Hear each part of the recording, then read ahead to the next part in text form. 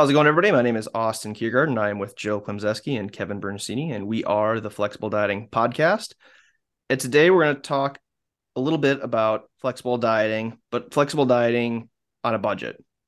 So, especially right now, I feel like it's a very sensitive topic when we're talking about food and groceries with costs and prices just going up.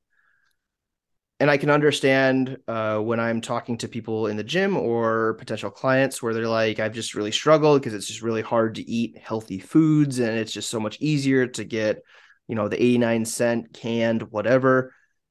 So I'm going to run right with Joe on this because I know, Joe, you've shared a story with me a couple of times when you were discovering and trial and erroring flexible dieting. It was during school, if I remember. So obviously, college students or just anybody that's struggling on a budget, how do you make it work? How can you take flexible dieting, making sure we're getting foods that we need with a little bit of foods that we enjoy and still make sure that we can afford it and not have to feel like it's breaking the bank? So that it truly was the genesis of flexible dieting in that I'm sitting in an apartment in Indianapolis, going to school at the IU Med Center, and I decided to do a bodybuilding contest. I had done one previously and I was going to wait till I was out of school, but something hit me that this is a good opportunity. This one, somewhat local. And I just had to go to big box stores, kind of like a Costco or Sam's, and get tuna by the case. I was getting rice by the 25-pound bag, anything that would reduce my cost. Even incidentally, kind of a funny story is you could get those, big tubs of animal cracker, animal cookie type things. And they're dirt cheap because it's just the grossest processed white flour possible, but they were somewhat low in fat. And I'm like, wow, I can put an ounce or two of these in a baggie and take them to class. And that's, kind of a get me through carb snack. So I was literally with cases of even canned green beans getting the cheapest food I possibly could, yet trying to cross or check all the boxes on quality that I could. And it was great. I mean, I did what I needed to do. I was making no bake protein powder cookies and things like that, just things that were very convenient. But absolutely, the first item on the priority list was it had to be cheap. Man, just watch the formation of flexible dieting right there, and I love it. Kevin, same kind of question to you with you and your journey. I know you've had quite the weight loss transformation journey that you shared. How about you? Did you ever find yourself that like food costs and stuff was just adding up and this was just getting crazy? And did you let that kind of slow you down? Or how did you approach that with your own personal journey? And kind of to piggyback off that, how have you taken that approach with any clients that maybe have expressed cost in regards to food and stuff? Like how have you approached that? Probably will answer both with my response, but I've not really been too concerned. And this really just sounds like a statement of privilege, and it is. But I've not really, you know, thought much of what the food cost was, just because this was the rite of passage in my mind. This is what I have to do to make ends meet to meet my goal. Unless it's I guess it's just the if this is what it takes and this is how important it is, then I'm willing to do that and spend what it is or what it requires to get to that point. Is that necessary in retrospect? No, especially with what I know now of just flexible dieting principles, that I just not everything has to be quote unquote clean or some premium hashtag or hyphen food. But at the time, that's what I thought. So, when it comes to clients, if if it's valuable to them, if they want to spend that money, go, great. If they don't, then that's where there's still plenty of options that are still, follow the continuum of healthiness, and we just, I guess, do the best we can, because I have volunteered at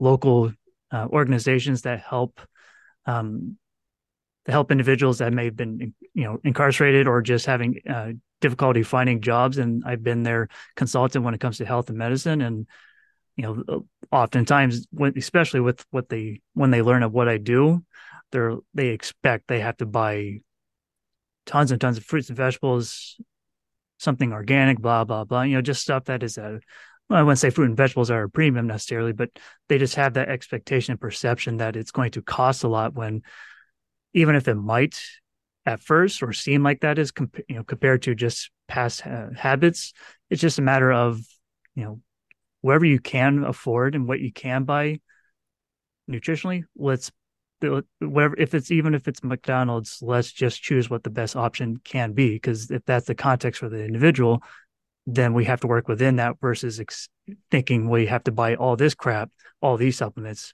in order to get that when you don't have to unless you really want to.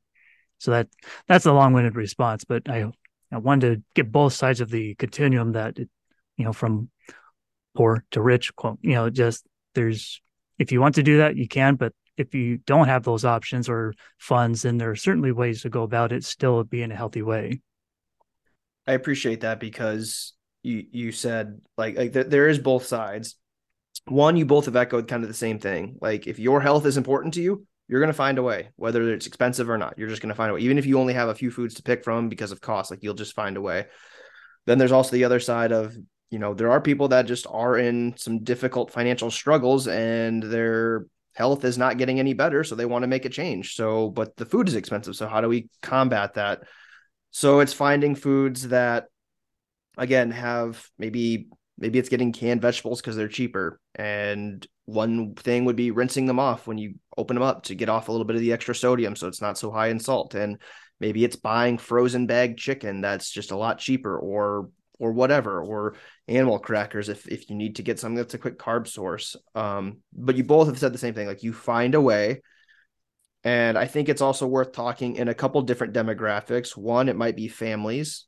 Feeding families can be very tough. How do you feed a family with a flexible dieting approach? And like if your goals are flexible dieting and you're trying to do whatever and you're trying to feed your family, but again, cost is kind of tough. Or even for, a college student that's listening to this, that's like, I want to live a healthy life, but I'm just struggling to make ends meet at this point. So I'm going to throw it back to Joe because you've got experience in both of these. How would you approach flexible dieting if you've got kids and you're worried about feeding kids first and then feeding yourself, and then any additional tips for the struggling college kid that's trying to make a healthy change? I love the conversation steering in that direction because both with familial needs, because I raised a family of 4 children and I come from a family of 5 children, but also I've done a lot of work, as Kevin said, with underprivileged communities and working to get food deserts and so forth remedied. And unlike Kevin, who was rich and ate on a golden dining room chair, I grew up eating government cheese and white bread and macaroni cheese.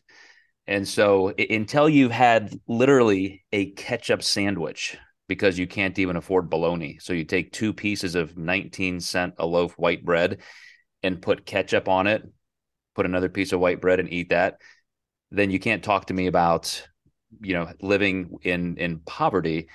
And, all of that, to the point where I think most people will never have to face that. If you are even considering dieting and doing something with your discretionary income, getting healthier, gym membership, whatever it takes, you're probably not in that dire of straits, but it still can be done. And the reason I brought up that story is, to your question, Austin, I would do better than I think my parents did, because it was all about just cheap. If you're going to feed 5 kids, you've just got to get the cheapest calories. And I think you could still make room for some fruits, some vegetables. You can find a way to get those things, and it's still not as hard on the family budget. But I also do understand that that is a true socio-demographic issue. And this is going to be how I'm going to answer that question, Austin. When people really don't have a lot of money, you don't have control over much of your life. You're constantly in stress. You constantly feel less than. You see people who do have a lot more than you. And even within your own psyche and within your own family, if you can eat well, then you do that. If you can buy that cheesecake, if you can get that ice cream, if you can get that quart of Hershey's chocolate syrup, because that's cheaper than a bag of apples, you'll do that because then you feel like, well, at least I have control over this. At least I can eat what I want to eat. And that has to be a very secondary and perhaps pushed aside value to the fact that I want to eat well. I want my children to be healthy. And so even if it costs a little more, even if I have to drive a little further, I'm at least going to prioritize that in our budget and get rid of some of those things that we just don't need, because you can still have health values and still do very well for your family without using that need for control as a driving factor that may complicate ill health. Such a fantastic response. And I don't have kids yet, but I can relate on the coming up of, you know, my parents didn't have a lot of money at first, but to your point, they wanted us to eat well. So they worked their asses off to provide for my brother and I. And I'm thankful that they did that because we got to witness that. And they just, same thing, they just found a way to make it work. And so I can definitely appreciate that response. Kevin, I want to throw it back to you before we start kind of wrapping things up here. With kind of have you seen this, I guess, like with your clinical background, have you seen people struggling with like food? Like, yes, if they're in the hospital, they probably can get meals that day, but have you ever encountered anyone that's like, I just struggle to have access to food? And if so, like how did you approach something like that? So going back quite a bit, this is when I worked in the hospital. I was, out of undergrad from Evansville. There certainly were a lot of patients that had those circumstances, and frankly, they came to the hospital for the meal. I can't tell you what exactly. I mean, whether it's me being naive for that time and experience or lack of, versus just not wanting to ask and prod. I wish I had, but I don't know I don't know what was done other than just having social work or case management come and they speak to the patient and go from there in terms of resources. I don't know. Um, that's fairly limited, unfortunately. But yes, there's a lot of inequities when it comes to that, and all the more reason for just the community resources, whether that's us or just federal government, federal and state agencies to provide these resources.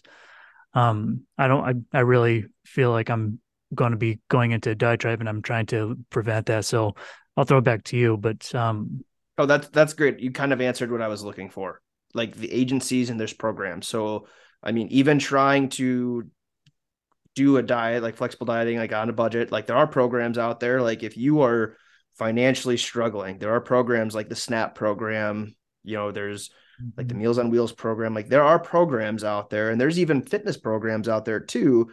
So it's one of those things that people are listening and they are in that situation. Like there are programs available, and you probably could do a little bit of research to put yourself into that direction to get you going, even where you can start to get a little bit more fruit in the diet and things like that. So there are programs, there's a lot of opportunities to still eat food that you need, that our body requires, even if it's on a budget. So I appreciate both of your guys' responses to this. I think people are going to get a lot out of this video. At least I hope so.